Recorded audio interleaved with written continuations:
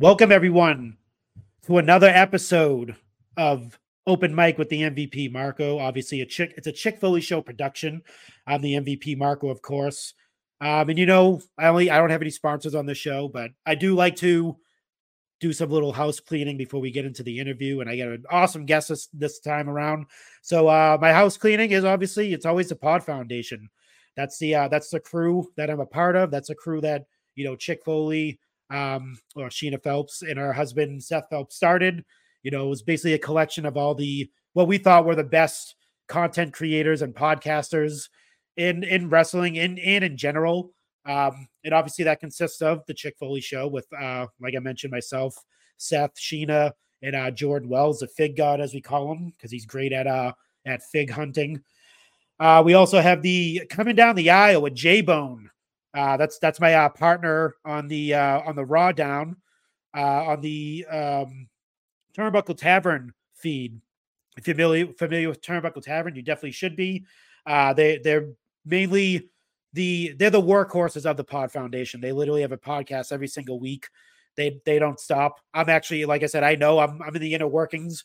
I'm a part of that. Like I said, I do their show called the Raw Down it's on YouTube Thursday nights at 8 live. Me and J-Bone, we give our musings on the what's happening in the world of the WWE and a little bit of AEW if it pops up, if it kind of intersects, we'll do that. Last but not least, the Extra Cooler Show, Nick, and Matt in the Survivor Series team. They're a part of the crew as well. They just came back from hiatus. They're pumping out some shows right now. They're the nostalgic part of our crew, so they go back in the archives and they kind of give their commentary on old matches, old pay-per-views, what have you. And they do some current stuff as well, so definitely check them out. You can always find out all the new information, all the new episodes that pop up. You'll find on at Pod Foundation on IG, and then all of our individual Instagram accounts as well. Definitely follow all of us if you can. If not, like I said, Pod Foundation, and you'll get all the up-to-date news on what's happening with the Pod Foundation. So let me bring in my guests this time around. This gentleman is I'm going to say one of the best artists out there. Definitely go to his page. When we do the plugs later on, you definitely won't be disappointed. I'm actually wearing one of his works right here on my shirt, Nation of Domination. Can't get the full picture in there, but as you can see, a pretty swell shirt. And this guy's a pretty swell guy. I'm going to bring him on. Nolanium. How are you, sir? How are you doing? Hey, Marco, what's up, dude? Oh, man. Like I said, definitely a fan. Rocking the shirt. Not trying to get any brownie points or anything like that. But like I was saying, it's I'm in Massachusetts. It's fall season. We're starting to break out the long sleeves, the hoodies, and all that stuff. So, and this is one of my favorite pieces here. This is from the Black Wrestling podcast, which I was talking to you a little bit before we hopped on. One of my favorite podcasts out there. How did you get connected with working with them? Did they reach out to you for some of these pieces and things like that? Yeah. So Matt Damon, he hit me up. Not Matt Damon. Oh my God, I was like, what? Matt Damon? No. This Matt Damon, in my opinion, is an upper echelon. So no, Matt hit me up. He shot me an email, and this was during COVID. Yeah. A lot of opportunities kind of opened up for me during COVID because a lot of people were thinking outside the box about some new things they could do. Yep. Some ways they could bring in revenue and also entice the fans and get some excitement going around.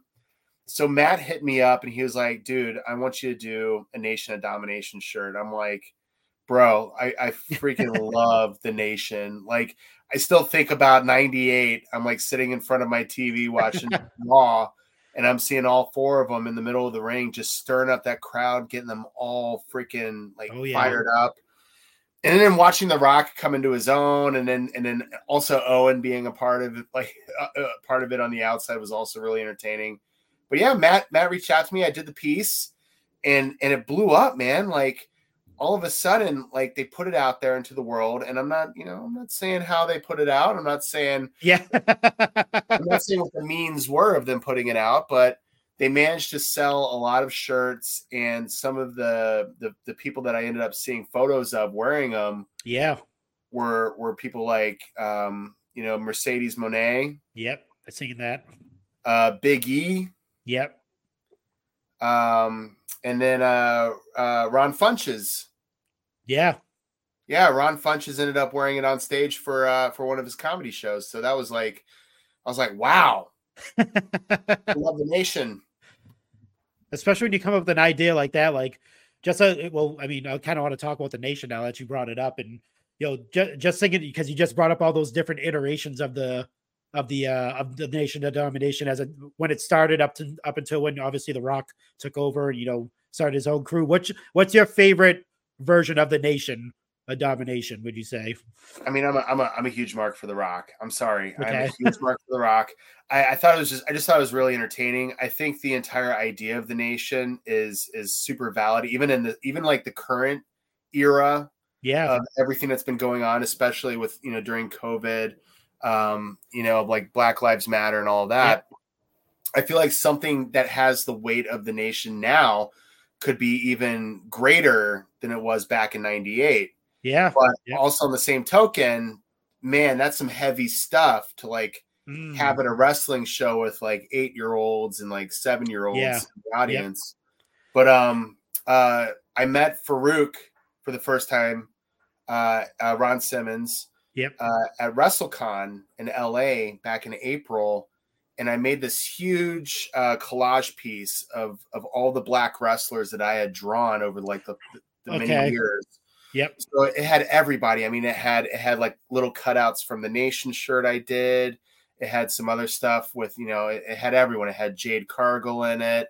It had, just had all these amazing black wrestlers that have really made a name for themselves over the past like 30, 40 years. And I gave it to Ron.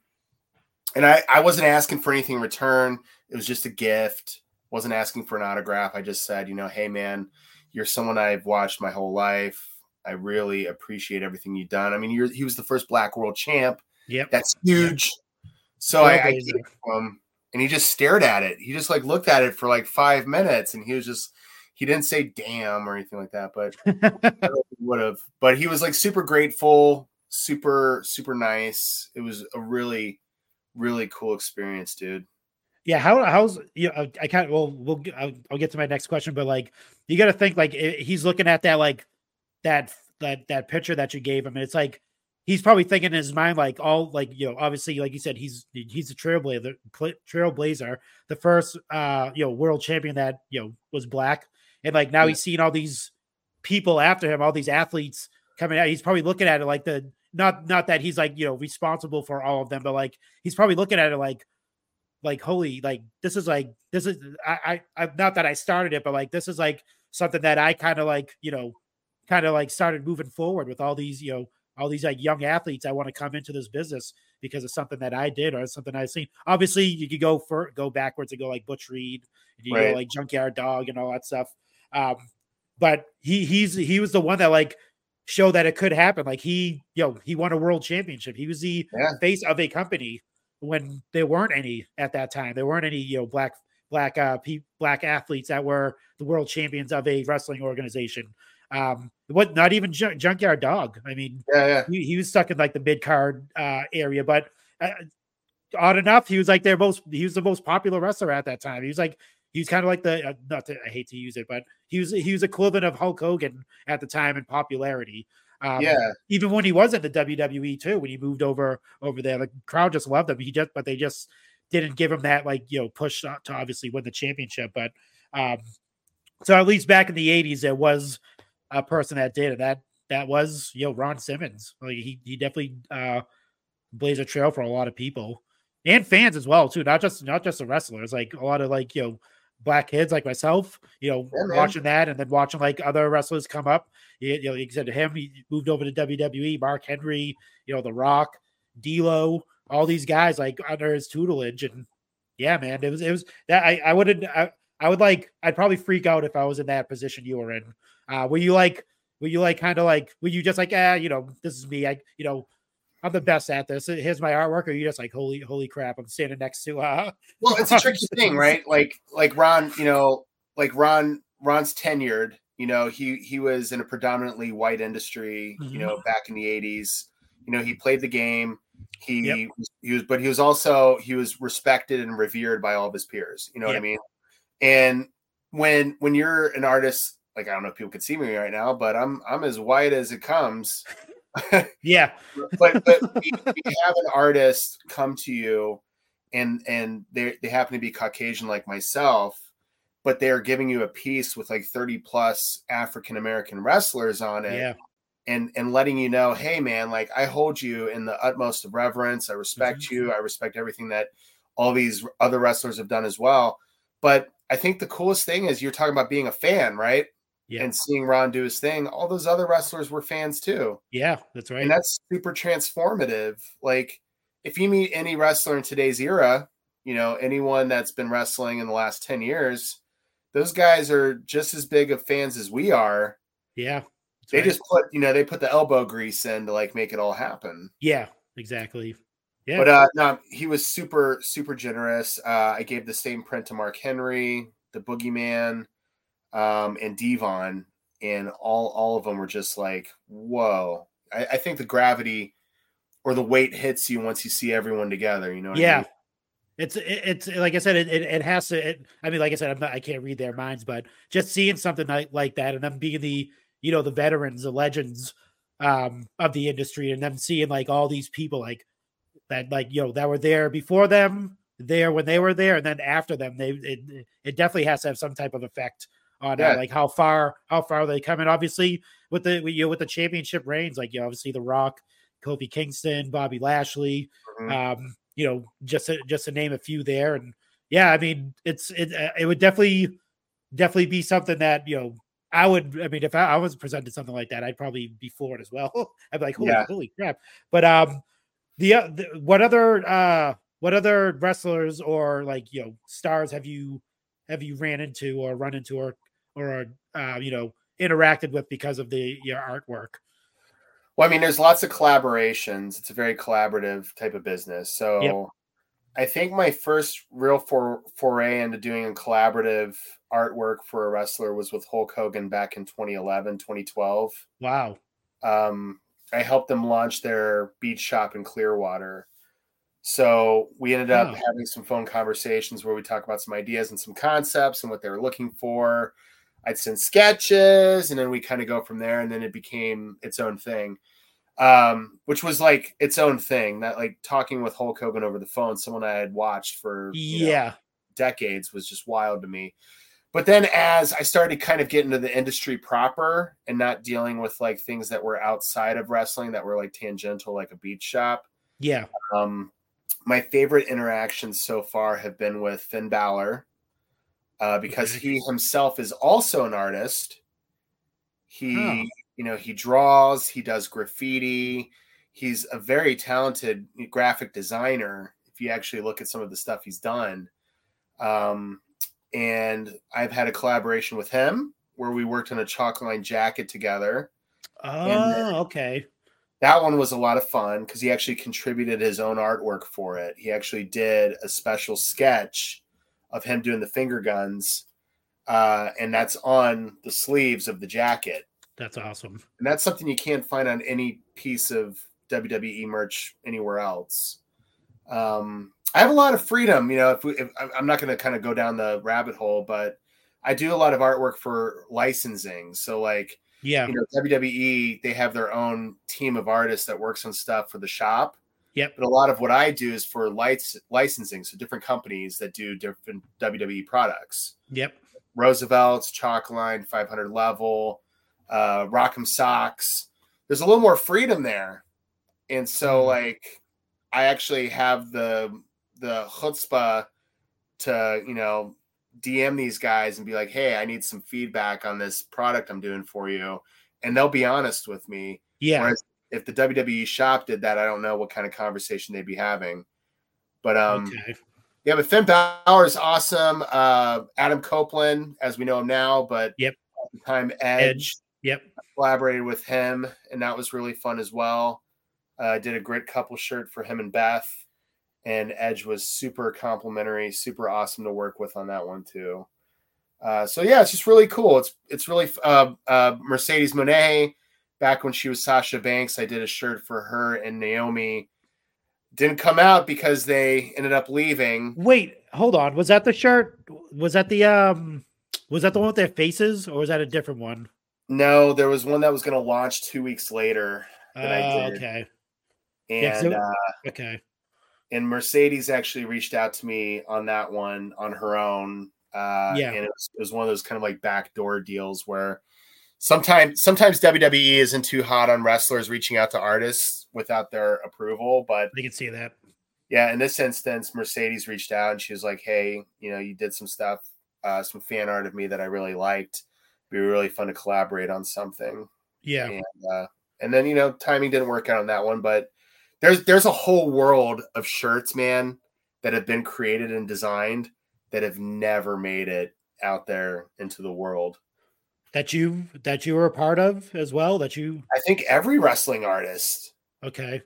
I'm sure every wrestling artist has a story they can tell you about that. Yeah, that's right. Actually, you're right. I did when I did interview Extra Cooler Nick, he did mention that obviously he's been, he kind of does the same thing, works with like wrestlers directly and, kind of gets like licensed and stuff. And I think he did say there was a few times where he, submitted something and then it got rejected or it got canceled or something happened with like a contract within whatever company. And then they, say if it was like a legend or something like that and the Legends deal was over and he was in the middle of, putting something out for like that company and it just canceled. They got rid of the licensing and, that's it. That has to be like a, is that a bummer to you? Does that like kind of, does that like, kind of discredit like anything you do? Or do you just like, this is an opportunity that I'm missing. Now I can just move along and do it. How does that affect you when that happens?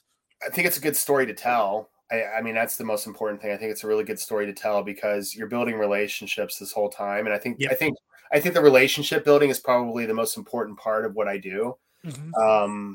But it just kind of gives you an idea of how many other industries deal with artists where their stuff doesn't see the light of day. Like think about Marvel concept designers, the guys that like create the outfits for the Avengers. True. They literally like painstakingly create like 30 different outfits for each character, but only one like sees the light of day. So I feel like on that end, I'm getting like the easy. That is true. but it's a storyline driven business. And the fact of the matter is what the wrestlers and the writers and the producers are working on, the artists might not be privy to any of those things. You know what I mean? Yeah. So like, obviously no one could have predicted Naomi and Mercedes leaving in the manner they did. Yeah. But I'm even working on stuff right now that should be coming out like soon that may or may not see the light of day because of the ebb and flow of the storyline. Okay. Wow. That's odd. I didn't even think of that. Yeah, that's actually true because obviously if you are working in the wrestling world, storylines change, people move around in different spots. People might leave the company and go to another company. Or they might so if you're in the middle, that might be you might be a heel turn, and you're like, I was just doing a T-shirt for this guy. What the hell? I want to go back to the Finn Balor thing because that's actually a good kind of like point to pivot to wrestlers that are artists. And I didn't know he was one, but I knew of like Jerry Lawler, because he, if he's at signings and stuff like that, he'll do like artwork and stuff for people. And Bret Hart too. Yeah. And I remember just thinking with referencing Extra Cooler, he started drawing because of Bret Hart's drawings. He copied how Bret Hart drew, like his cartoons and stuff. How did you start? What was your art style at the beginning? Did you copy anyone or did you have your own type of art style when you started? So my background is predominantly caricatures. Like I started drawing caricatures, and that actually my primary business, how I make my living and pay my mortgage and all that, is I own a caricature company out here in Seattle. But that style was very much steeped in animation and comic books. Yep. So like comic books obviously is like very much tangential to wrestling. Yep. Larger than life characters with colorful costumes and pageantry, good versus evil, forged alliances. So I drew inspiration from a lot of comic book artists. If you look at my earlier stuff when I first started doing wrestling art, like maybe back in 2014, a lot of my stuff was more cartoony, a lot more exaggerated. Okay. But as I started to kind of see what people were more into and what the wrestlers were really gravitating towards, I kind of leaned more towards the comic book style and focused more on that and more on making it dynamic and high concept. Awesome. So when I look at your art style, I don't know why for me it kind of reminds me of like this kind of like a old school reference. Hopefully if you're listening out there, definitely look them up if you don't. It kind of reminds me of like two people for some reason. I don't know why I see this. Jack Kirby and do you know who Eric Larson is? Yeah, I know. Savage Dragon. Yes, yeah. So like your art style kind of reminds me of those two, like an amalgam of both of those art styles for some reason. When I see some of your artwork, just how the characters like pop, like it's like maybe like the outlines of the characters, just the way they look. I don't know. Every time I see it kind of just reminds me of those two. If they were to like combine their art styles for some reason, that's what it looks like to me. That's how I interpret your art anyway. I mean, that's a massive compliment, man. That really is. I mean, seriously, it's like those guys were both trailblazers in their own respective ways. Like Jack Kirby defined the entire look of Marvel Comics. Yep. And Eric Larson's run on Spider-Man was one of my favorite runs. Of course. Talk about that all day. Back when he was doing it, I was like, I couldn't wait for the next issue to show up on my doorstep back when they did stuff like that.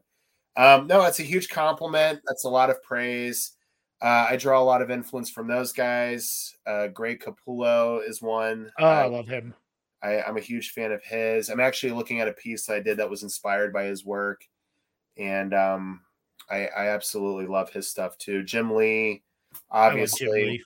Yeah, he's, I think I'm a little better at drawing faces than Jim Lee, but he's got me beat on everything else. Yeah, I actually have man, this is crazy because I could actually talk comics with someone now. I actually have I have his DC art book that he came out with, the art of Jim Lee or whatever it's called.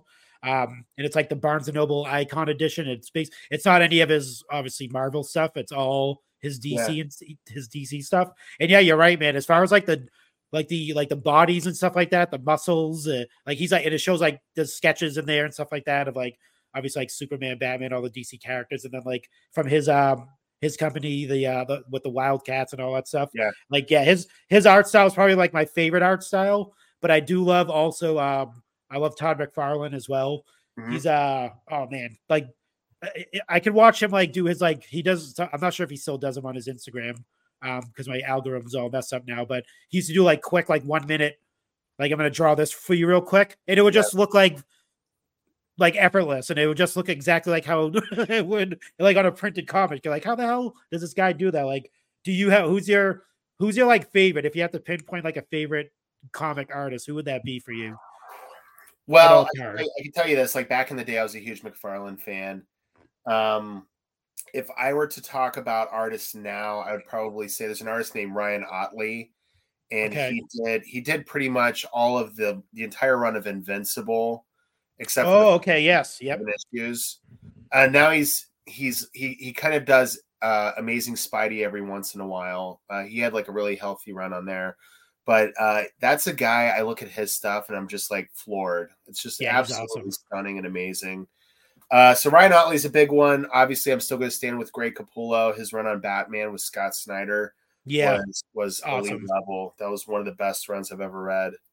And then Jim Lee, obviously, I have his whole X-Men run and I love everything he does with DC. Oh, man, there's so many artists right now that I'm really high on. Ed McGuinness was a guy that started on Deadpool back in the yep, that's right. And then he jumped over to Superman, and now he's doing Avengers. I love his hyper exaggerated style. He's kind of like whittled it down a little bit to be a little bit more basic now. But back in the day, he would just plump everyone up, make them super jacked. Yeah, he was freaking awesome. Is he like a? I mean, obviously he's not like a Rob Liefeld with the exaggerated. Oh, no, dude, yeah, don't even go there, man. I He's mean, an acquired taste. Right. yeah, I was a fan of the when he took over, obviously X-Force, well, New Mutants back in the early '90s, and then like the X-Force and all that stuff. And yeah, I was a fan then, but obviously you get older and you're like, okay, that's yeah, yeah. And interesting artwork. you also hear some of these guys talk, and you're like, okay, man, you should probably just focus on drawing. You know, Oh he's like man, the Ryback of comic book artists. You know, he he's might like, be. That's a good actually comparison. I didn't even think of that for yeah, he's the Sean Morley of comic book yeah, artists. he's oh man, I mean the other thing about that too is like he was a part of that whole crew where they all like got up and left Marvel and created Image Comics and stuff like that. That whole thing. Yeah, Definitely if you haven't, I'm not sure if it's still on. I think it's still on YouTube. They had the it's for free, the documentary about it. the I'm Image not sure. I don't think. Revolution. Yeah, I don't think is Rob Liefeld on it. I don't think he's on it. No, I think Rob's on it, is and who's so. you can also buy it on Apple on Oh, iTunes. okay, You can buy it on because I bought it. It was like $6. okay. I don't remember him being on it for some reason, but I remember them just like they were like pop culture, like they were hanging out like freaking like rappers and Yeah, like movie stars and they were the all that crazy NWO, stuff. dude. They were the NWO of comic book artists. Pretty much, yeah. They were like, yeah, that's right. Yeah, they just got up and kind of shook the game up, and they're still like, obviously they changed everything about the comic industry, about Yeah, like being a high paid artist and knowing your worth, and they did yeah, prove their worth by creating a company and creating like Spawn yeah. is like, I mean, And then they got too big, too quick, and then yeah, exactly. The Mark Silvestri, that's another artist I really grew up to love because he did the Wolverine comics back yeah, in the day, and I just love his art style. I think it was a lot of his art style is kind of similar to Jim Lee's, but obviously Jim Lee's a little bit more, for me, more advanced than Mark Silvestri, but that's obviously in my own opinion. But yeah, man, I could talk about comics all day. And you actually brought up a good point about the correlation between wrestling and comic books and stuff like that. Do you see a world where that's going to come back? Because remember, like they had the Boom Comics, and the yeah. WWE was doing comic books and stuff like that. Do you see that coming back again, or having any type of like? Because there's always those like one-off things, like WCW did it back in the day, WWF did it, and Warrior had his own comic at one point. Like, do you see that like as a thing coming back, or is that like a dead issue? I think it's like I think that's a part of a bygone era. I mean, I hate to say that because they are so like synergistic. I try not to use that word too much, but that definitely is the word I would use for comics and wrestling.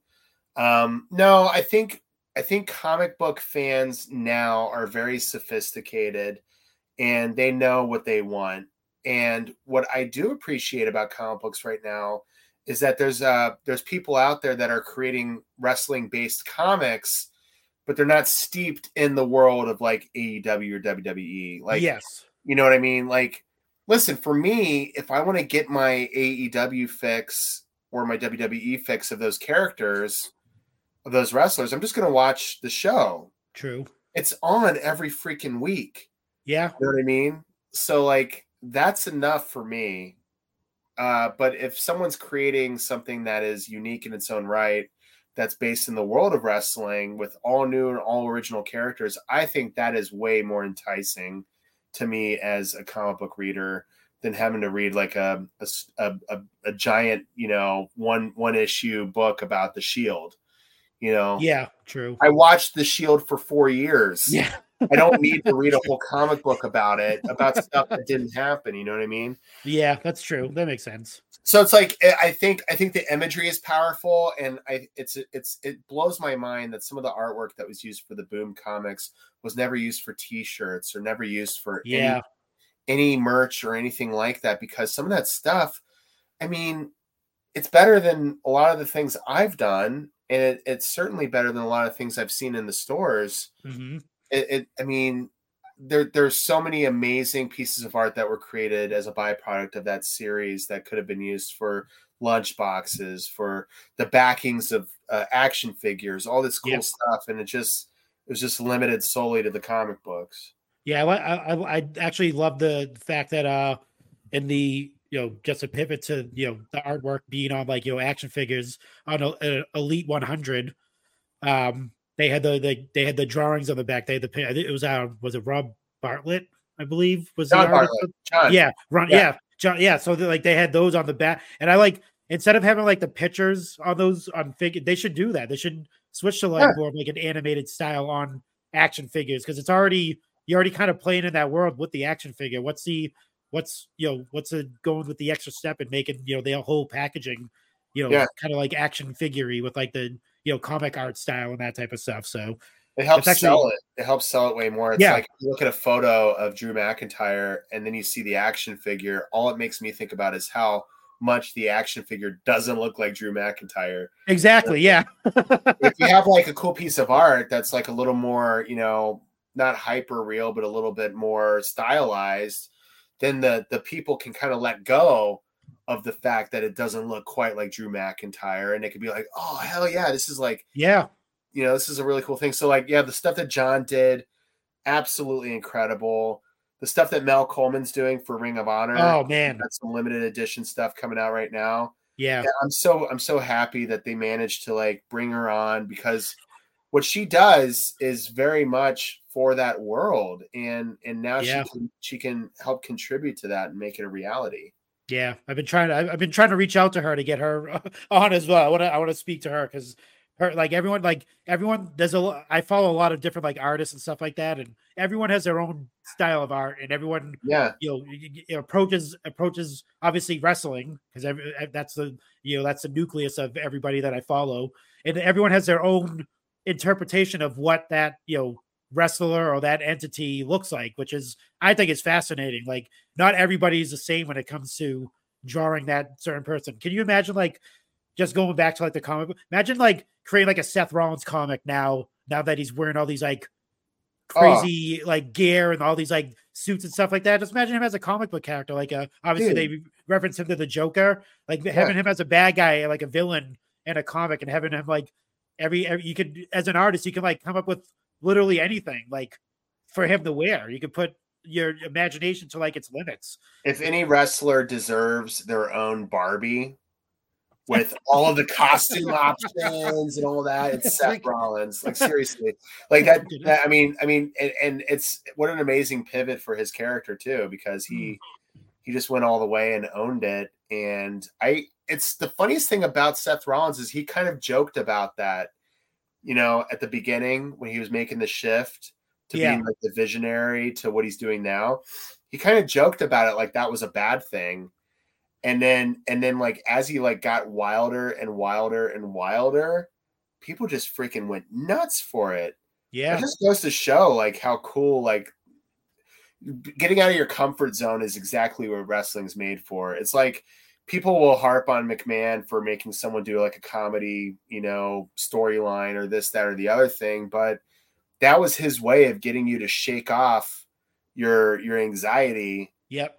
And just own the fact that if you're over and you're good at what you do, it doesn't matter what the hell you're doing.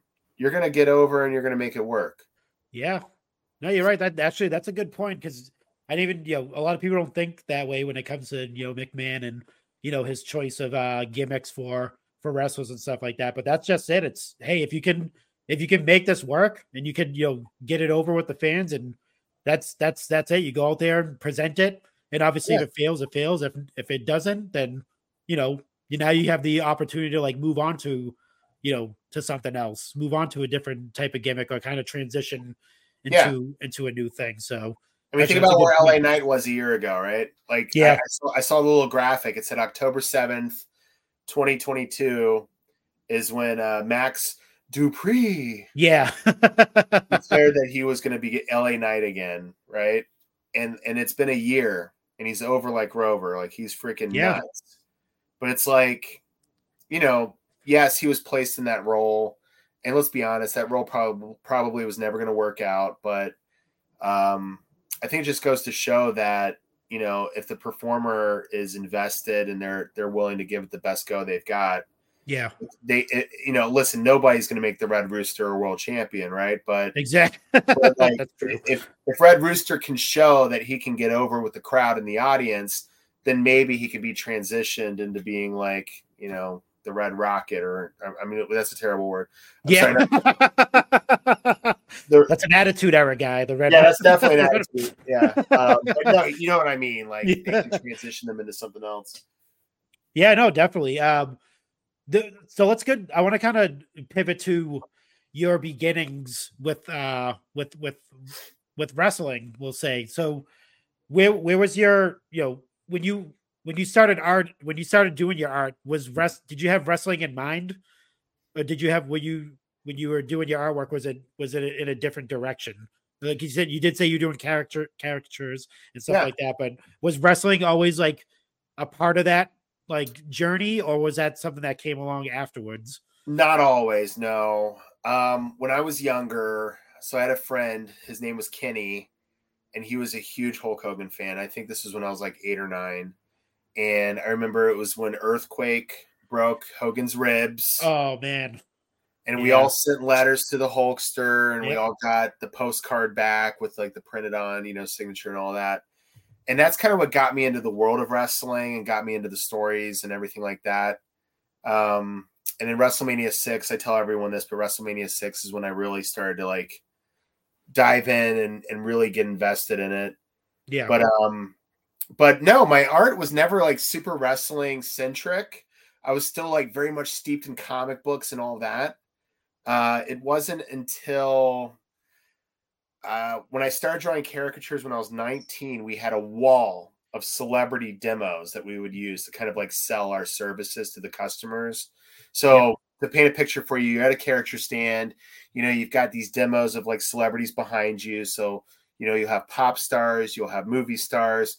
Well, I was the only weirdo that was drawing pro wrestlers and and heavy metal bands. Like those are like the two things I did. So like, you know, you'd have like Tupac here, you'd have NSYNC over here, and then all of a sudden you'd have Stone Cold Steve Austin right there. And so that started to like, you know, get me a little bit more into the idea of doing, you know, wrestling as art, but I didn't really like dive head first into it until 2012 when I started working with Hulk Hogan. Interestingly enough, it was a caricature that I drew of him that he saw that led to him contacting me for that gig. That's what that was actually going to be my next question. You like how did the like the with Hulk Hogan, how that all come about? But that's that. So he reached out to you and was like, hey brother. Pretty much, yeah, yeah. So it's that maybe that goes to show like it doesn't matter what form of art you dive into. Yep. If the passion's there and the execution's there, it'll lead to other things. So I did this caricature of Hulk Hogan, you know, doing like, you know, Yeah, the pose. super exaggerated, like really big, really muscular and beefy. It was like back in 2007. And I guess him and his buddy Ron were doing like a Google search, and they were trying to find someone that could kind of match this old NWO shirt that was done. Because Okay. that was the idea he had for his logo for his beat shop. So anyways, the long and short of it is I get a call from them. At first it was his friend Ron. And I was like, listen, dude, I'm not going to do anything until I hear from the man himself.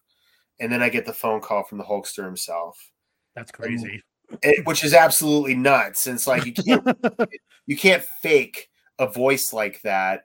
And so anyways, the long and short of it is, you know, we had a really good conversation. He had some wild ideas he threw at me.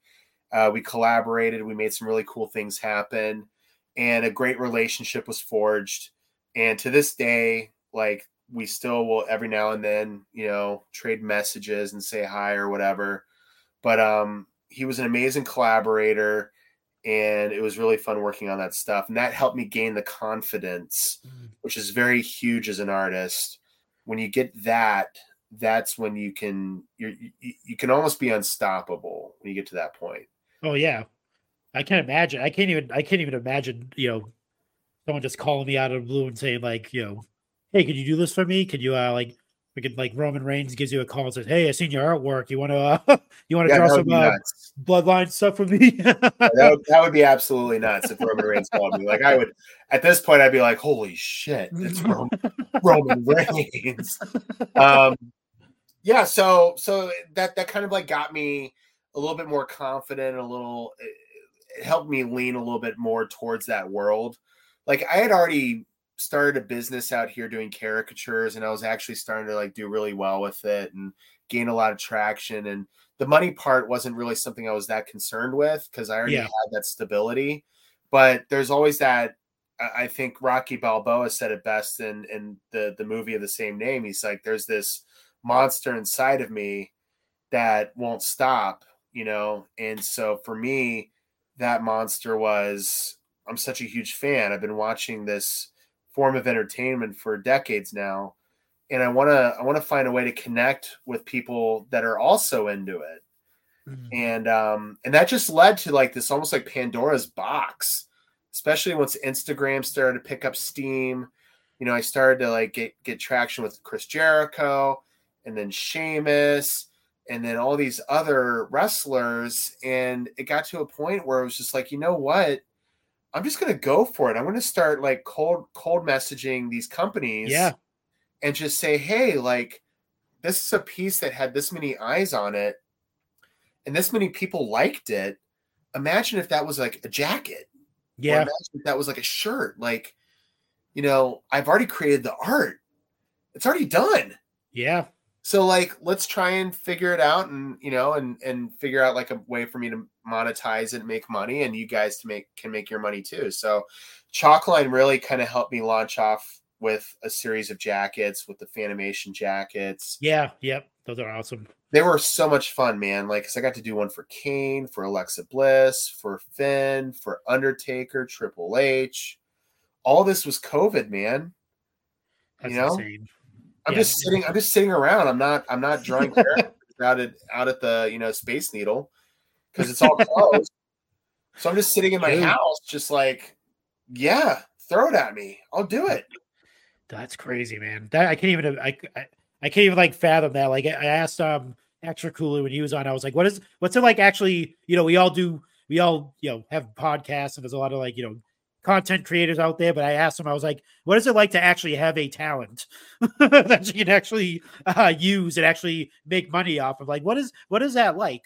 That must be like a, you know, like you said, it's almost like I feel like I have some type of like superpower where I could like, you know, do anything I wanted to do with that type of art. I mean, I used to draw when I was like younger and stuff like that. I never stuck with it, but that was always something that I always like wanted to, you know, be a part of, is, you know, some type of like, you know, artistry in some type of way, some type of expressive form of things. And this is pretty much what I came up with, just me on my computer talking to people. So that's and Hey, talking listen, man. wrestle with a bunch with different people. But yeah, I think you know, the other part of that too is I kind of want to pivot to this, is like social media, the community, like the artist community. Like how does that work? Is it like, is it like, is it friendly? Is it like cutthroat? Is it, you know, is it you know, do you have like other artist friends on social media and stuff like that? Because I spoke Yes. to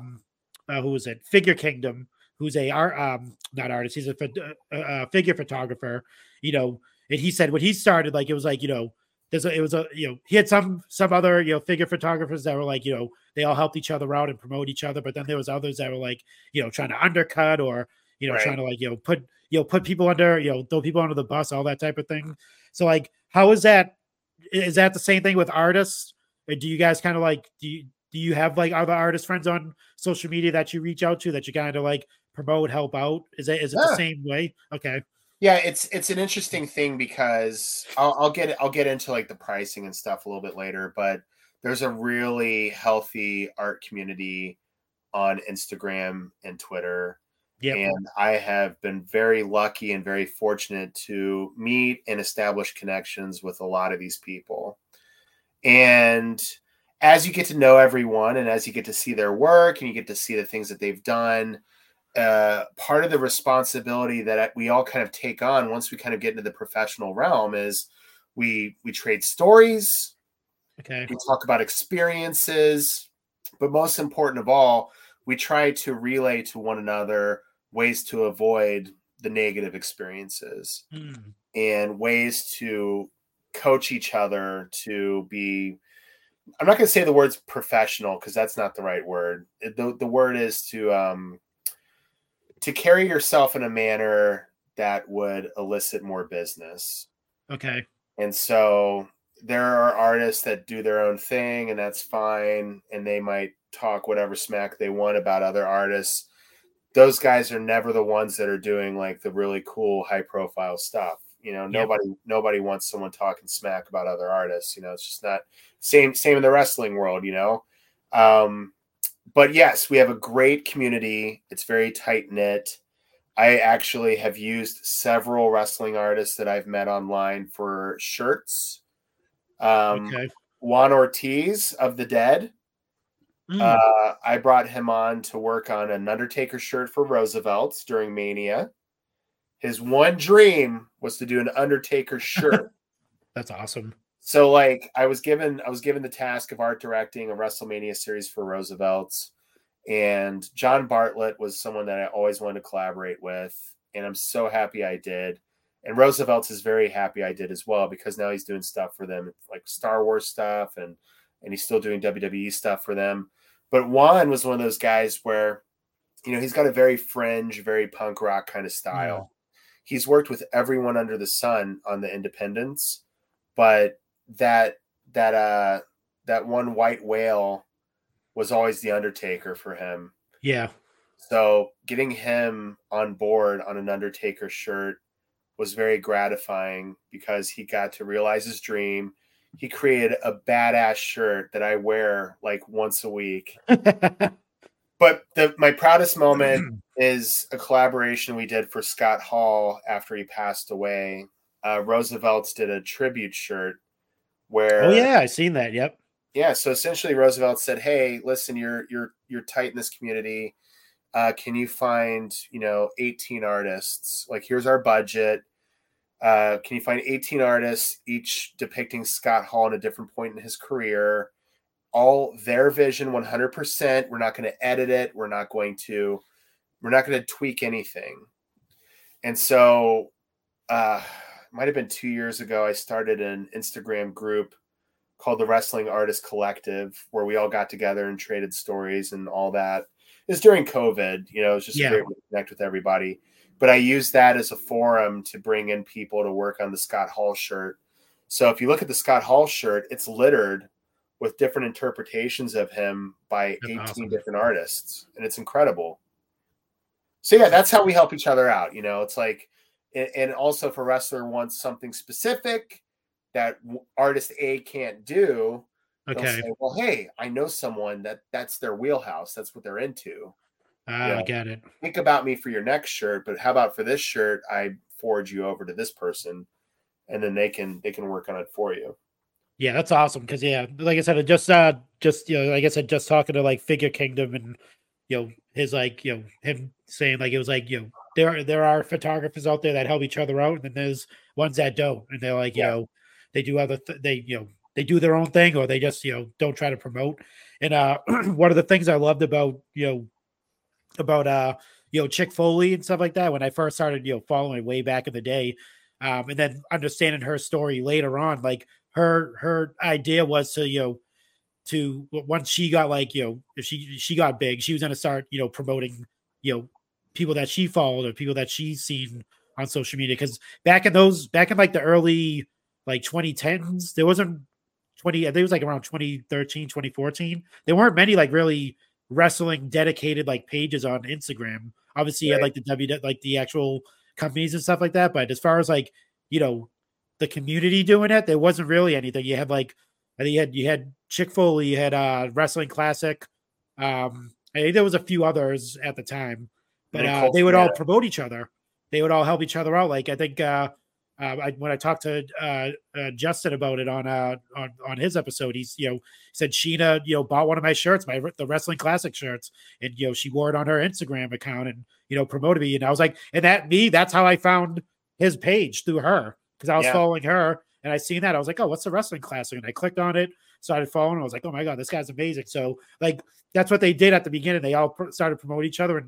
And when I talked at the beginning with the Pod Foundation, that's pretty much what, she wanted to do, was like, find like, people that they listen to, other podcasts, and see if they wanted to like, try to like help each other out, help promote each other, help, do cross shows or whatever. Like, and it ended up me, like I said, me being on like the Turnbuckle Tavern, being on their feed now. I'm like a part of one of their shows. Obviously, my loyalty is with, Sheena and the Chick Foley show, but it allowed me to, be on there, be a few of their shows, and they're like, hey, you want to be on, our WWE show? Because they're more indie AEW oriented with a lot of their shows. So they want to do like a WWE centric show. So they're like, hey, we're going to put you and so together. And, and that was like that type of like community stuff. And just doing this show in particular, and just being, reaching out to people, making those connections and stuff like that. I've met a ton of, awesome people through just doing this show, you included. I mean, I followed you forever, but it's just huge like, though, right? Like it's a big thing. It's amazing. Like, I mean, I would, it's great when, you're able to see other people like, flourish.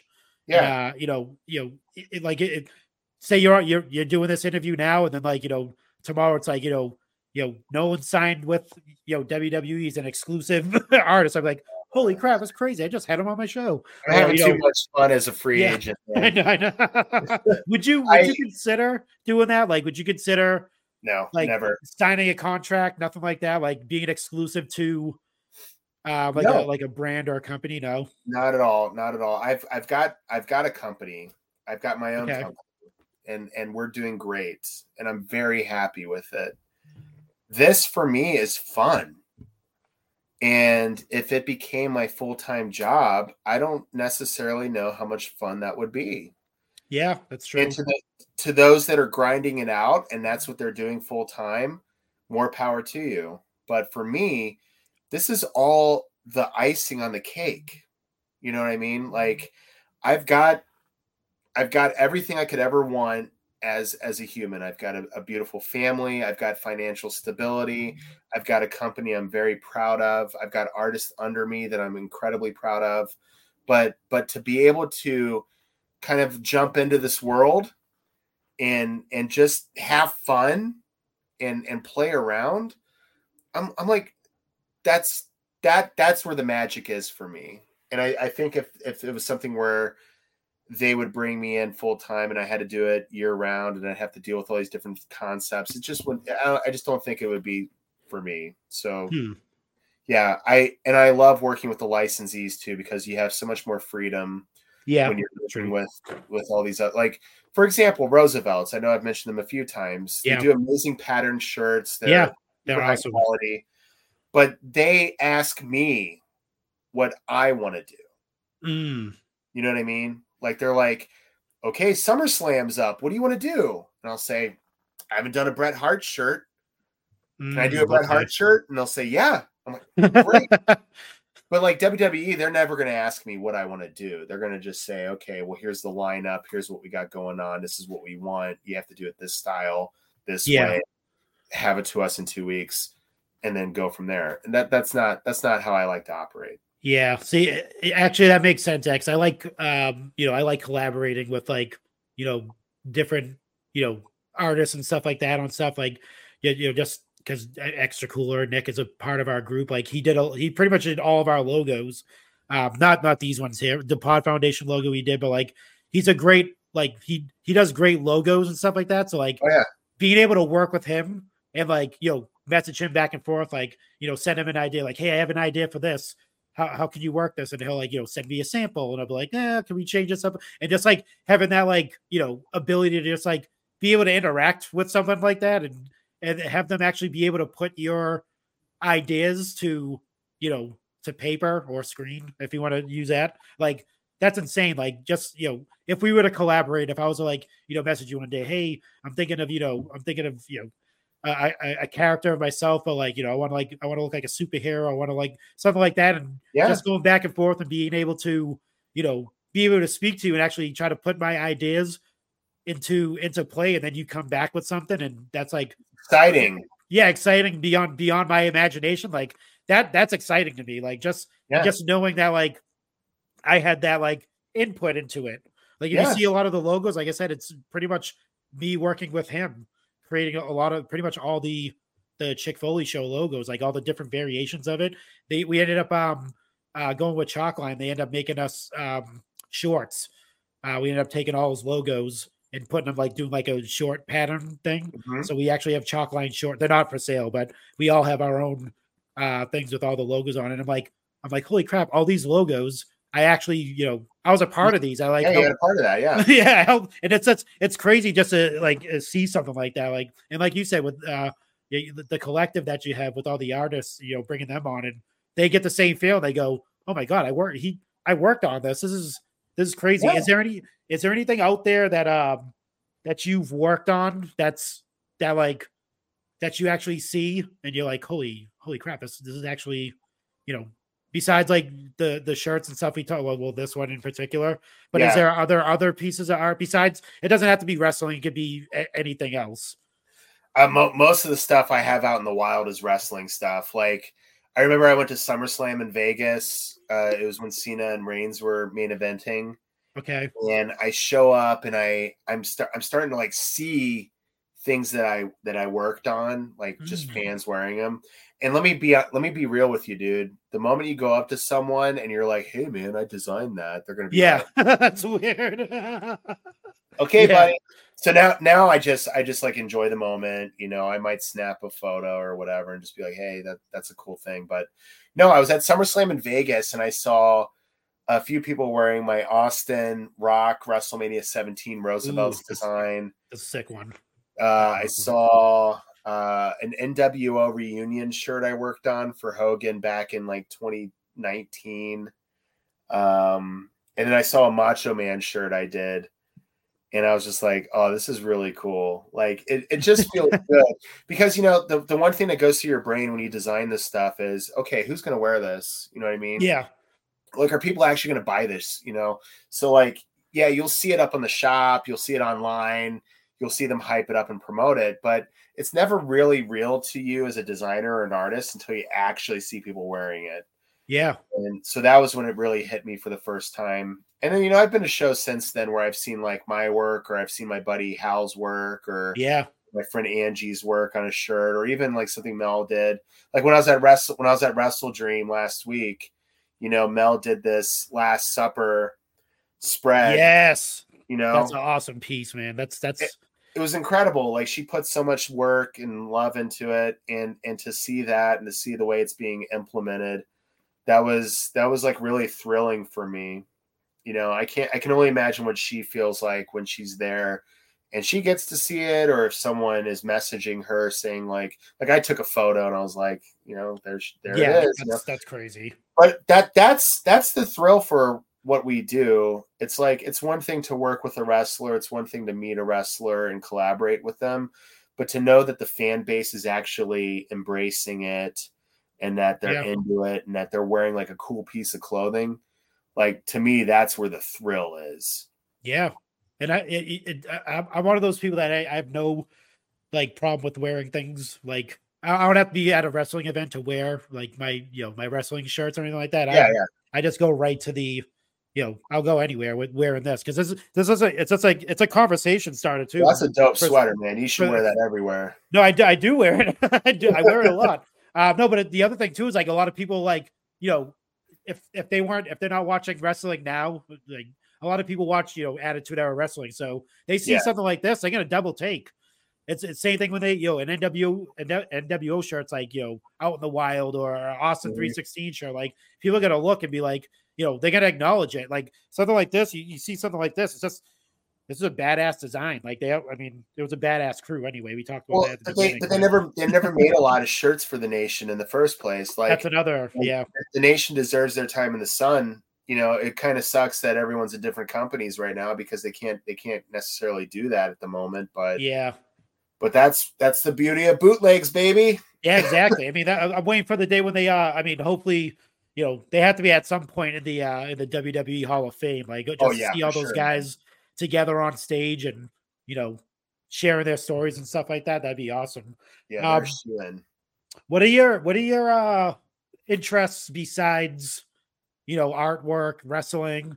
Are you infatuated with anything else besides um those two Yeah, things? yeah, I've got tons of interests. Like, I love hiking. I live in Seattle, so we're really close to a lot of beautiful, nature hikes. I like to take my kayak out. I got a kayak that I'll take out every now and then and just kind of, unplug and float around and do stuff like that with my daughter. I like working out. I like running. Those are all things that I really enjoy. I'm a huge beer fan. I've got hops tattooed on my elbow. So that's Nick and I, speaking of Nick, extra cooler. Yep. He's a huge beer guy too. So Yes, he is. really them about that stuff. But Awesome. yeah, for me, it's mostly art, my business, and then just keeping the dream alive with the family and all that. So Yeah, are you into like any sports stuff like yeah, that? Baseball, I like football? football. Like, I'm a football fan. Like, my Bengals finally took home a win today against the Cardinals, so I'm really happy Nice. about that. Seahawks have been doing great. I've been really happy with their performance this past few games. It's going to be really tough next week when they face off against my boys in Cincinnati. Yep. But Definitely. so I love football. Baseball is always fun. Yeah, I got into hockey recently. Okay. Yeah, so segue. We have a great team out here called the Kraken, and NHL contacted me 8 months ago, I want to say, to work on a piece for their socials. And I've never really done like hockey art. Like, I've done like football art through a sock company called Rock'em Socks. I've done basketball art. Basketball art is the one thing I'm like super excited about because I don't have to draw crazy helmets on everybody. Yeah. Expressions and stuff like Yep. that. But hockey art, man, it's a different story because the main question I had for NHL was, hey, can I draw these guys without their helmets on? I want to be able to show personality and show, all that. So I've done 2 pieces for NHL so far. The second one is coming out in the next couple of days on their socials. That's awesome. So keep your eyes out. But yeah, sports art is another thing I like to dabble in every now and then. How does that like happen? Do they you said they just reached out to you? They just seem like do they know of your artist work in sports and stuff like that, or I'll is spell it out for you, man. RASSLIN. That's how they found me. that's crazy that we a lot of the things that we I talk about on these shows, stuff like that, obviously wrestling being one of them. That's kind of like the ground or the blueprint or the base of a lot of these conversations I like to have with everybody. But like, it's just crazy to think that like you don't think wrestling is like, with us, if you're being a wrestling fan, you think it's like the biggest thing in the world. Nothing tops it. I mean, because we look at the WWE, they're, $1 billion company, they're global and all that stuff. But like, you don't think that like outside of that, people are seeing those types of things and saying, hey, we want to be a part of that. Or that looks cool. We should bring that into our realm. Like There's fans like everywhere. Like, they're everywhere. It's crazy. Yeah, I mean, it's sports entertainment. So a lot of these people see what's done in the wrestling world, and I'm not saying they want to piggyback off of it, but they see that and they're like, oh, this guy can draw muscles. He's perfect for the NFL. You know what I mean? So like, I started doing these socks for Rock'em where they just licensed a few of my WWE pieces. And then they came to me one day and they're just like, hey man, it's COVID. You want to make some money? And I'm like, yeah, what do you got for me? And they're like, we got about 90 athletes we want you to draw. So I'm like, cool. All right, let's do this. So I started tackling NFL players. Intertwined with that, Topps reached out to me and I did some MLB stuff for Topps for their digital platform. And then I started doing NBA for Rock'em Socks.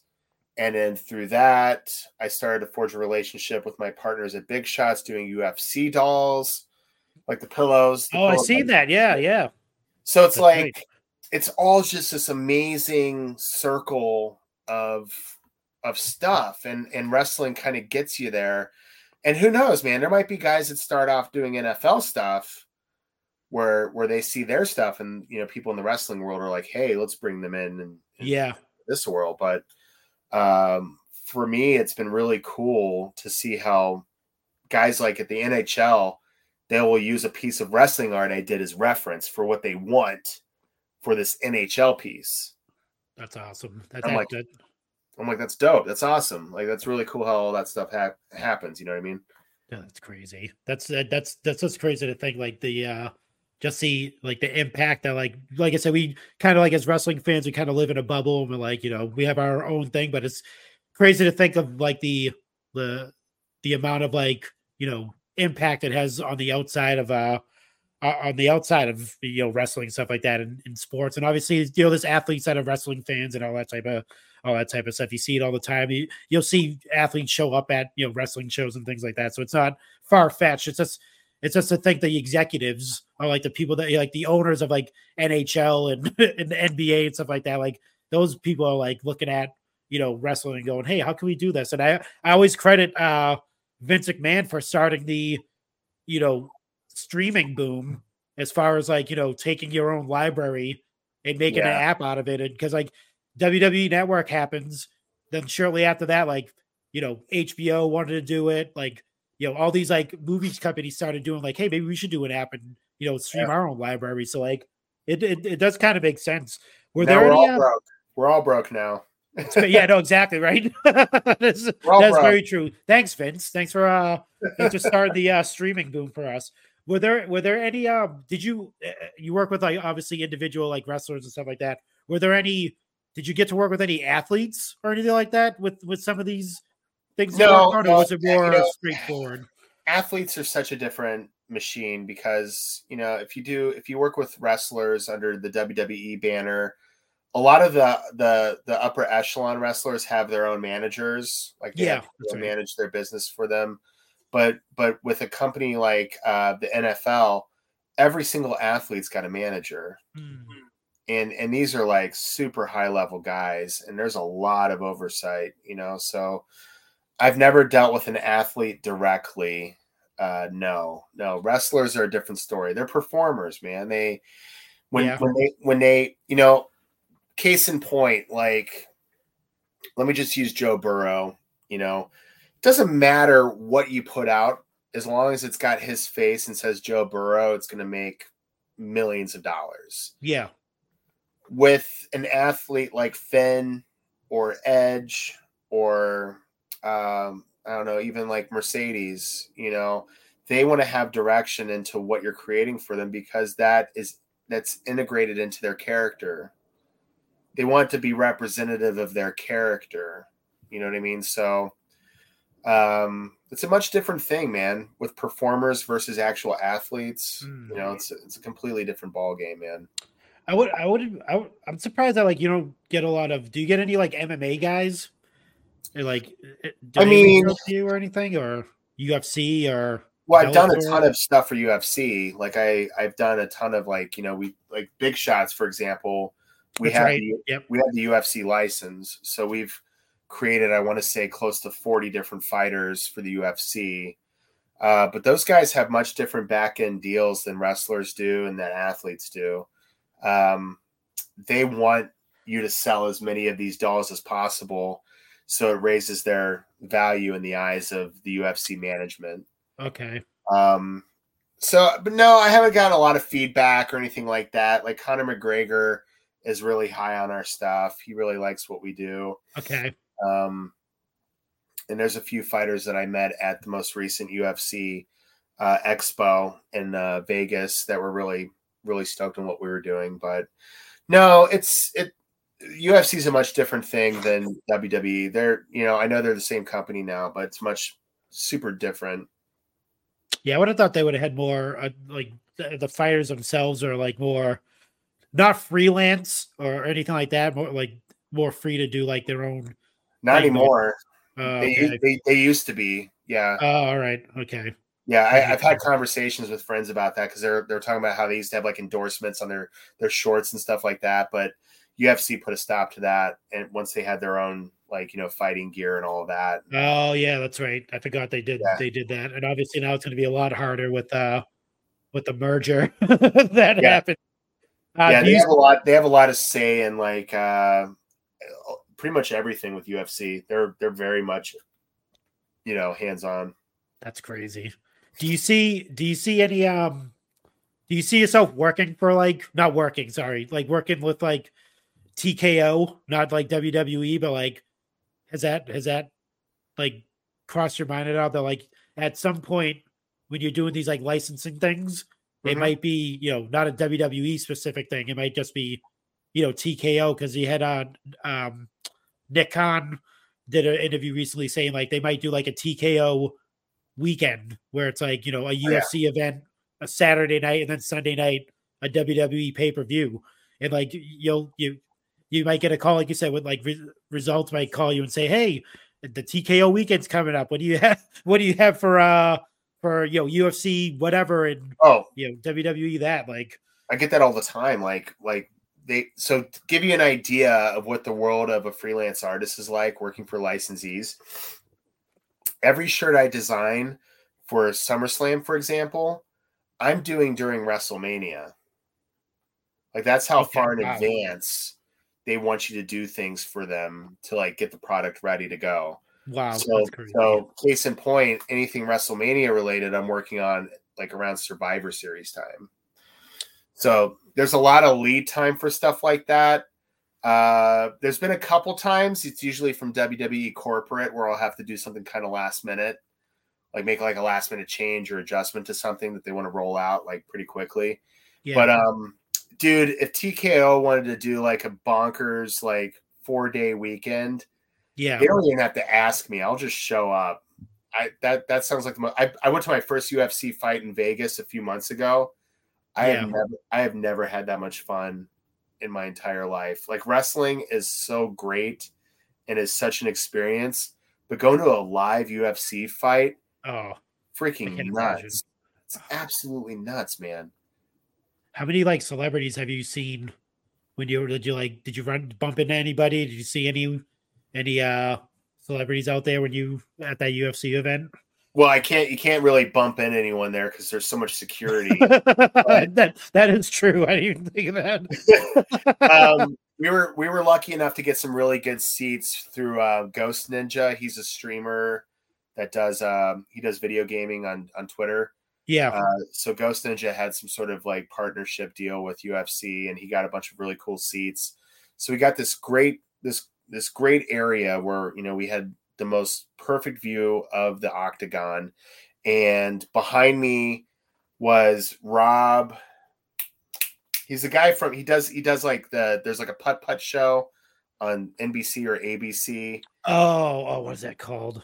Oh, what's his name? Holy moly or something like that. He was also on the Daily Show.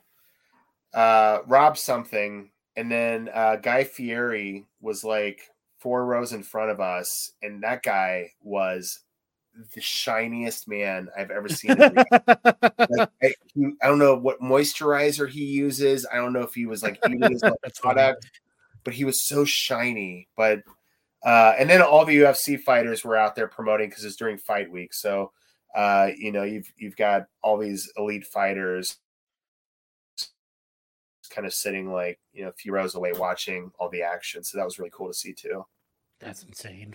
Did you have you ever gone would you ever work in like the like movie realm, like doing like artwork for like not movie, I should say, just like entertainment in general, just like movies, TV, that type of stuff. Has that ever come up, or is that have you ever thought of doing Oh, I'd anything in totally that be realm? open to it. Yeah, I love movies. I mean, if you can't love wrestling and not love movies and TV, True. it's like same as comic books. It's all very tangential. So I love movies. I love sci-fi. I love action. I've drawn multiple caricatures of my favorite, celebrities doing this, that, and the other thing. That would be a dream come true. Absolutely. Especially if it were animation. Like if I could have a hand in the design of something, like you just watch like Across the Spider-Verse and it's just like, oh my God, like the things they created for that and the vision that they had. It's absolutely nuts. Yeah, all the different art styles within that movie too. Like it's not all the same artwork. Like it's all different. Like it's insane to just the amount of artists that they had on that movie it's ridiculous. Like every Spider-Man is a different type of art. Like computer animation to like a real person. Essentially, that's how they pretty much did it. Like the craziest thing on that movie to me was when Gwen fights the Renaissance. The vulture. Like it was drawn in Renaissance. Like the art style was running like it. That's crazy. That's like hard to fathom that you can actually see a movie nowadays where they can actually incorporate a different art style to interact with, some other type of art style. Because you would think like everything has to be the same. I mean, when it comes to art or on a movie anyway, or like in an animated movie, everything looks the same. You wouldn't think that each, like her world is different from, Miles. Like his world's more like vibrant. Her world looks more like almost like a painting. Yeah. Like it's all like it's insane. Like that aspect of it. Would you ever be a part of that process? Do you think you could like be a part of like a movie, like an animated movie process, like hand drawn like that? Like how would you? I mean, I could certainly be a part of it. It's a matter of like the workflow for something like that's pretty intense. You have to spend a lot of man hours to make that stuff happen. And it's very collaborative. So you got to work with a ton of different people. I actually studied animation in college. So I studied 2D animation at the Savannah College of Art and Design. Nice. So the animation aspect, that's something I could definitely, ebb and flow with and make work. But man, you're asking a lot of interesting questions, and it gives me an opportunity to kind of expand upon the world of the working artists and what our expectations are and stuff like that. For a lot of people that have studied animation their entire lives, working on a Spider-Man film like that is a dream come true. Yeah. But they're also mentally and physically prepared to work like 70, 80-hour work weeks. Yeah, that's right. To get there. And I'm 42, man. I'm those years are behind me. Like I work hard and I play hard, but you can't convince me to do any job where I have to work more than 40 hours a week. It's just that's not where my headspace is anymore. Yeah. But from a creativity standpoint, dude, just to be in a room with those guys and just to bounce ideas and sketches and like all these different concepts, man. Yeah. That's like being a kid in the candy store. Yeah, I was watching Toy Story. Was it the Toy Story movie? Or was it was Lightyear, the one that came out during like kind of like the pandemic. Yeah. And they had like the documentary on Disney Plus, and like just like you were talking, like a lot of that movie was done during the pandemic, so a lot of those people were remote, and that must have been hard, like not being able to, like you said, bounce ideas off of each other. Like you're sitting in your room doing the animation, and now you gotta have like a web call with someone and say, "Hey, I just did this," and how would you share? Like that must have been like the hardest thing to do, like to create a movie like that and not be able to interact with another artist to like feed off of what they were working on. I couldn't even imagine. But just seeing that process in general, and how that just the animation, the ideas that go into it, and the ideas that these artists come up with, I think it's amazing to me to see that type of stuff. I'm very interested in that, like that type of process when it comes to like creation, especially with art. I mean, it's one of those things that it's like, it's not that it's primitive. It's just art's been around since the beginning of time. So it's like, start like cave drawings on the wall. That's where it started. Communication. And to this day, it still is communication. Yeah. And that's the most powerful thing about art. It's not necessarily the process. It's not necessarily how the finished product ends up looking. It's what does that communicate to the viewer? Like, Yeah. what do they get from it? Like, what do they, that's why I said earlier, when I see someone embracing it and I see them wearing it, or I see them commenting on it, or I see that they're really into it, I'm like, okay, that's the communicative aspect of what I'm doing. And if you create a piece and you're not necessarily communicating to someone, then it's not necessarily a successful piece. You know what I mean? So, and that blame can be placed on the artist, can be placed on the wrestler, because they're the ones that are putting that idea out there. And there are tons of wrestling shirts that have flopped. Yeah. That's why you got to thank goodness for pro wrestling tees, because they print on demand. So they'll just put it all out there. And if people want to buy it, cool. And if they don't want to buy it, well, then that's that. I mean, think about how many shirts Kenny Omega's had that he hasn't sold. You know what I mean? True. That is There's very lots true. of designs out. So it's just like, so it really does fall on the artist in some instances to communicate those ideas in a manner that will really get the fans excited. And that's a good thing. Yeah, I actually almost wore my the Bad News Brown shirt. Because I love that shirt. I got the T-shirt of it. I'm not sure if they did any other variation of it, like a sweater or anything like that, but I got the T-shirt. I just love it because it's like he looks like almost like a comic book. Like he almost looks like a superhero. He has like flames on his hands and stuff like that. It's the Calvary Flame. It's amazing. I was just like, oh man, it has the lettering is like, obviously there it's the like a variation of the SummerSlam logo and stuff like that. So that's just like that type of stuff right there. Like I said, I wear that shirt all the time too. I love that shirt. Well, that idea was all Matt. That idea was Matt. Like Matt came up with it, and then I put it there, and then we just kind of jumped off, and communicated what we wanted. And that's why you should be excited when you get to have input on these logos with Nick. Because, sometimes us artists, we really do thrive off of direction. Yep. Because there are times when we're really creative on our own merits, but then there are times where we're working on something and we're basically the tool. We are there to implement the ideas.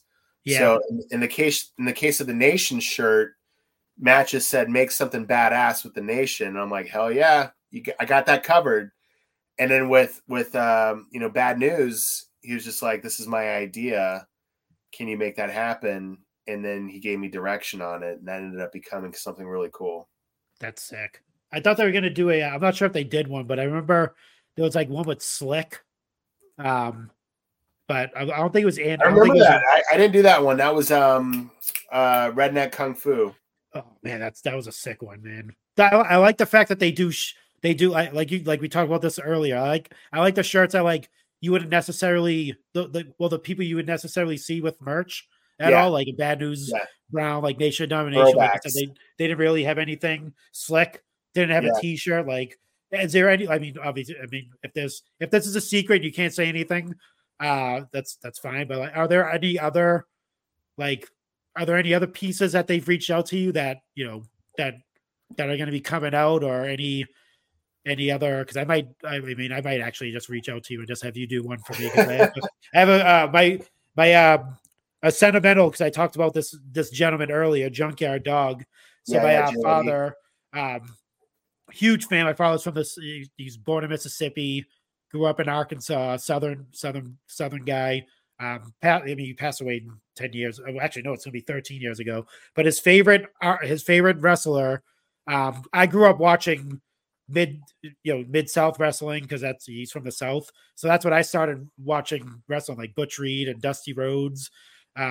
Watching the Von Erichs and all that stuff. So like I watched Southern wrestling when I was little, and then I worked over to WWF at the time. But I was enamored with Junkyard Dog back then, and he's one of those guys that I always wanted to see, like on a T-shirt. I know they do some merch sometimes, like WWE roll like a legend shirt, that type of thing. But I want not like a picture of him, like an actual picture. I'd rather see him like in the Bad News Brown type of like deal, like just like a badass, like I don't know, I Just did. like I with did the a chain. JYD. I did a Oh, you did? JYD for them. Yeah. Yeah, I did. I don't know.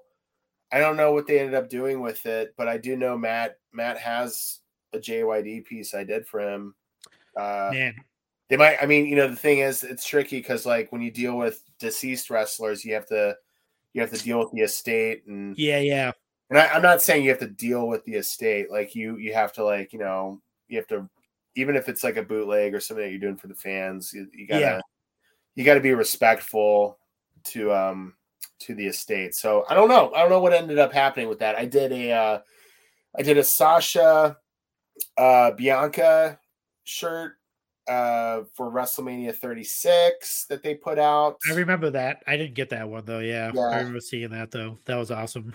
that was a lot of like, hey, keep it on the DL kind of stuff. Like for Yeah, me, yeah. it's like, the way I consider it, it's like work for hire. So like they hire me Yeah. to do a drawing, and if they're the ones selling it, then that's on them. Yeah. That's the thing that they deal with. But I did that one, and then I did a JYD, and then after that, I ended up getting busy. They did a really cool Chris Bay one not too long ago I too. see that. Yeah, I With, see like, the that one. world in his hands. Yeah, that's an That was awesome. pretty That was an cool. awesome one. Yeah, I don't know how heavy they're getting into merch right now. I mean, speaking as someone that's gotten a few cease and desists in his Yeah, time. I know. Yeah, I remember when I got this. Was it this one? Yeah, I think I got this shirt. This one. Yeah, They actually they sent well, they had like a little postcard with the the cease printed and desist on it. cease Yeah. and desist. I still have it. I have it. And I think on the flip side of it is the Sasha Banks Bianca Belair I love drawing that she it. did. So I have it. So I kept it. I was like, this is awesome. I didn't get the That's merch, a but badge of honor right there, man. You should hang no, that but up it's on the fridge. I like it. I like it because like, I'm glad they don't do like a lot of merch because it's like exclusive. It's like I Yeah. got this when it came out. Like I also have the they haven't released it, I don't think, since it's the Hogan Oh yeah, with with the the red X. X. Yeah, Yeah. I have the hoodie of that. And I have Yeah. the t-shirt of it too. So I like never see it again. It's like a one of one type of thing that you'll never get from them ever again. So I take pride in owning those types of like that memorabilia anyway. So I love it, man. It's like it like pays homage to like the old school culture of doing like bootleg shirts. You know what I mean? Like you go to like a hip hop show, or you go to like any like big show back in the day, and you wouldn't really care about the official shirts. You wanted to go get the bootleg shirts because those were always like the best looking ones, the best designs, and you yeah. knew that they were limited edition. I still remember buying bootleg shirts at Metallica shows. you know but like I love that. I love that idea, and that's kind of like the old school in me, where it's like, okay, it might not be on the up and up all the time, but it is fun to kind of dabble and have a little fun in that realm, you know what I Yeah. mean? Have you done any? Have you done? I'm not sure if I asked you if you answered. Have you done any things for any like music artists or anything like that, or is that No, I'd love no? to though. I would love to. Like, I'm a huge music fan, so like I would love to do something for like my favorite bands. But I've done like pieces just for fun. Like I did like a really cool James Hetfield, and I did Oh, that'd be sick. Josh Homme from Queens of the Stone Age. I did stuff, but yeah, that would be really cool.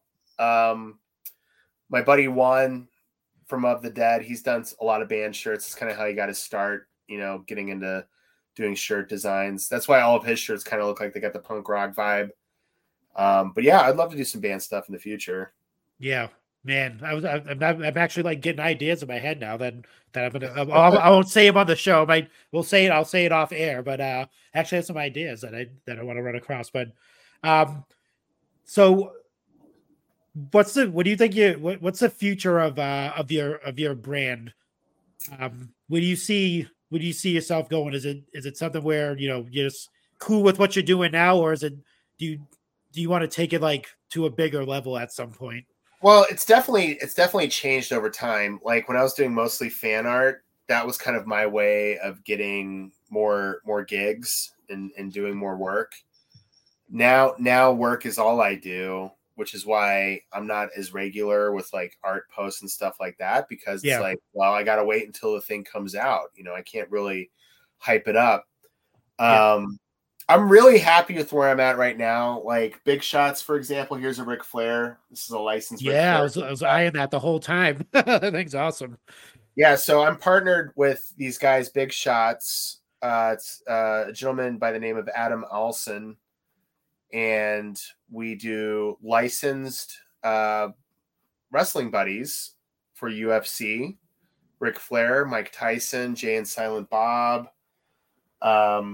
Keep it on the DL, but we're going to be putting out Bret Hart ones soon. That's going to be really cool. Hopefully in the next couple weeks here.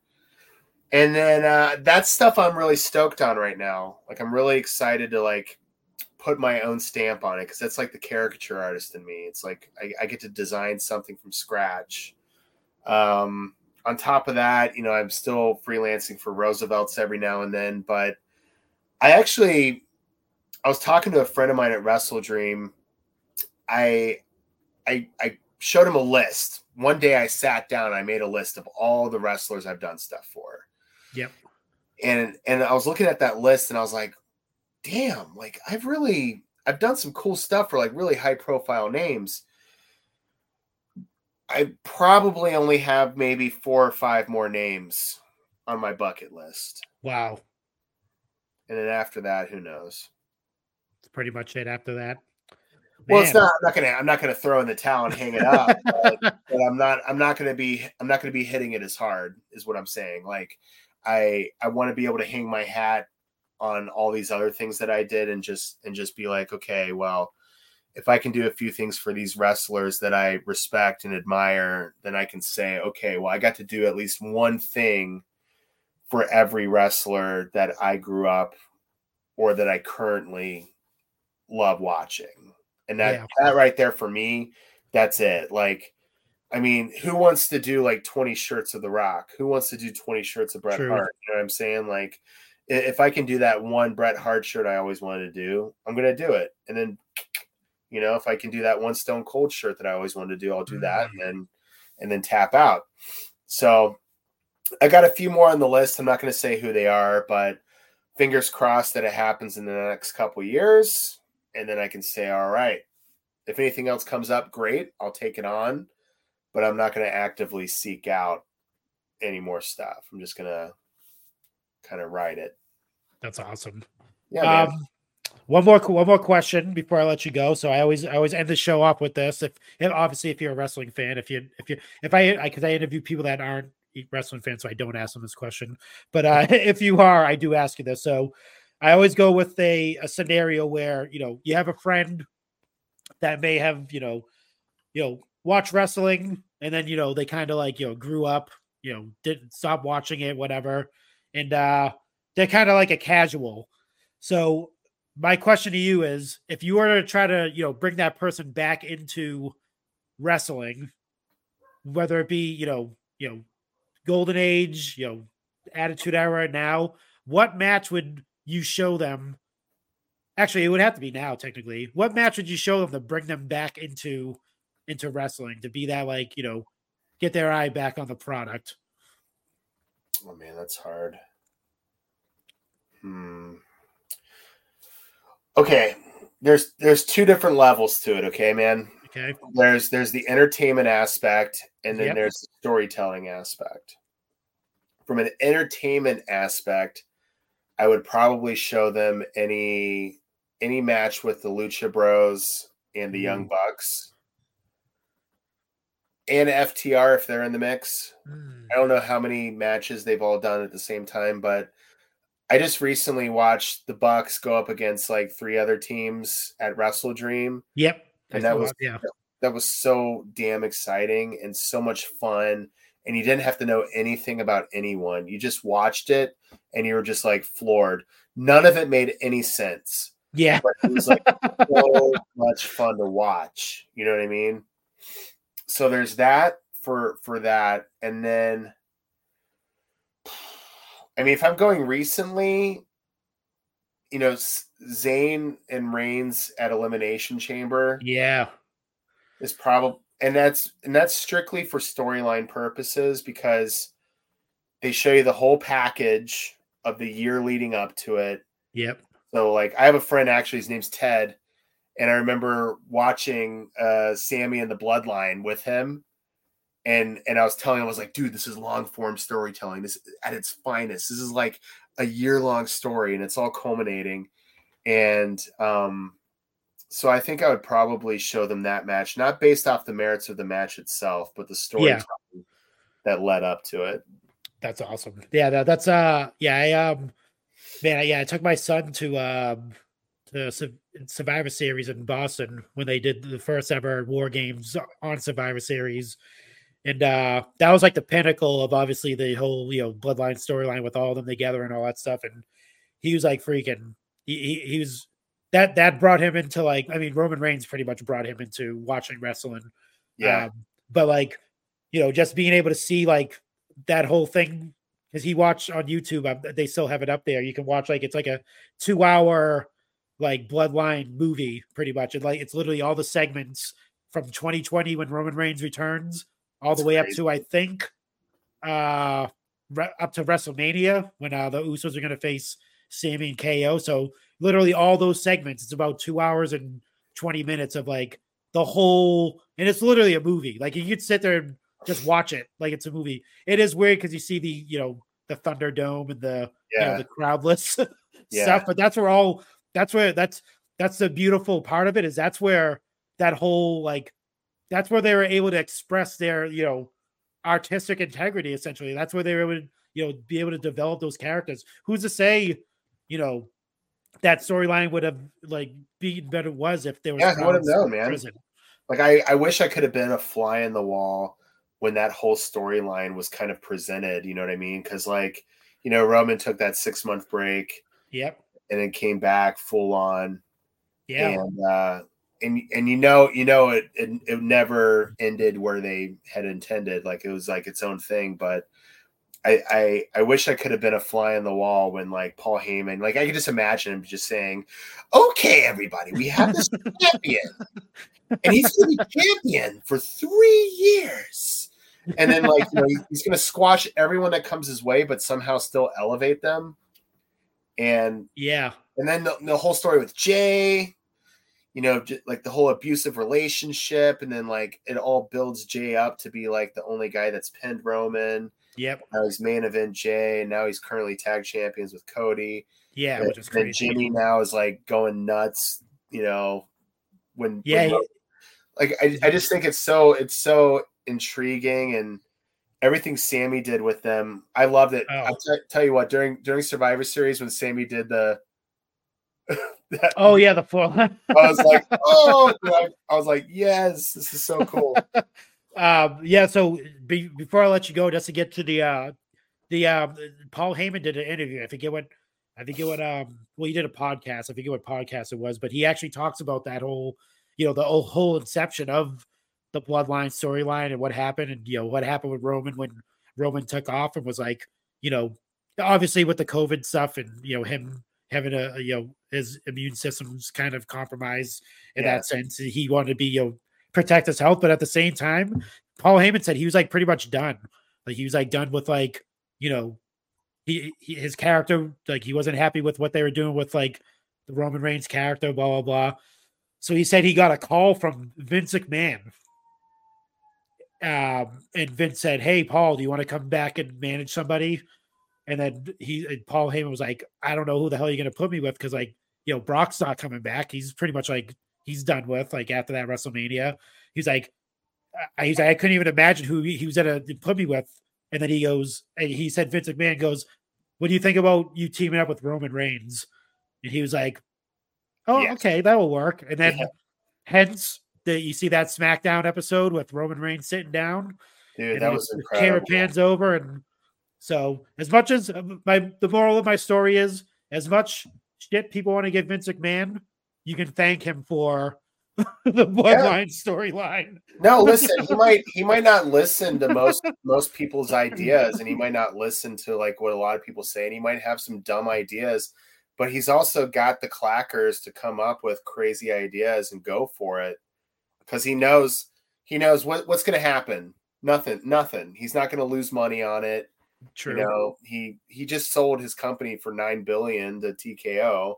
Yep. Like, it's one of those things where as a business person myself, you want to take risks because even if you do fail, you learn. You know that, Yep. okay, well, I won't do that again. And you know, for better or for worse, people might perceive you to be the fool for making a mistake, but they're technically the ones that are the fools because listen, they didn't have the gumption or the gall to do it on their own, you Yeah. know? So it's Yep. like better to fall on your face, pick yourself up and learn from it and move forward than to never have tried at all. So yeah, Yeah. I mean, he's a creepy dude. Let's not forget that. Yeah, let's But not forget that aspect. at least the man has the guts to like take risks. And Yeah. I can't even imagine what the phone call was like with Roman, where Roman's just like, dude, the only way this is gonna work is if I'm heel, Yeah. Yep. you And know? even Paul Heyman was like, I don't. He's like, you want me to work with Roman? Like, I don't like. He's a good guy. I don't know how it's gonna like pan out. And then Vince was like, no, he's gonna be a bad guy now. He's gonna be a heel, and they like you said, they were lucky they didn't have a crowd. That's the whole thing. Like, I think Yeah, it actually probably would have worked if they did have it because they were booing him anyway. it So would have like, it would have worked just fine. I yeah, mean, I think the Thunderdome was a good thing because you're able to like show more emotion and they're able to like workshop stuff. And like even Hell in a Cell with Jay, like just them crying in the ring, like I couldn't believe I was seeing that on a wrestling show. You know what I Oscar mean? worthy right there. He's Oscar incredible. worthy acting Yeah, it's from incredible, man. from Roman. But this was awesome, dude. This was a great interview. I mean, you're amazing, dude. Like just your story, the things you accomplished since with with your artwork and stuff like that. Like I said, I'm one of those people. Like I'm excited when I see like you know someone that I'm watching from afar Yeah, yeah, just be successful. Like I mean we're not like close friends or anything like that, but just seeing just seeing your growth, like just following your page for so long and seeing like the different and you telling me all the the different people you interacted with and all the different things you've done is like it's inspiring to me anyway to like do what I do, and I'm hoping like if people listen to this episode they get inspired as well. But I well, you're definitely want doing to the thank thing, you. man. You're doing the thing. It's like the secret sauce is communication. It's like Yep.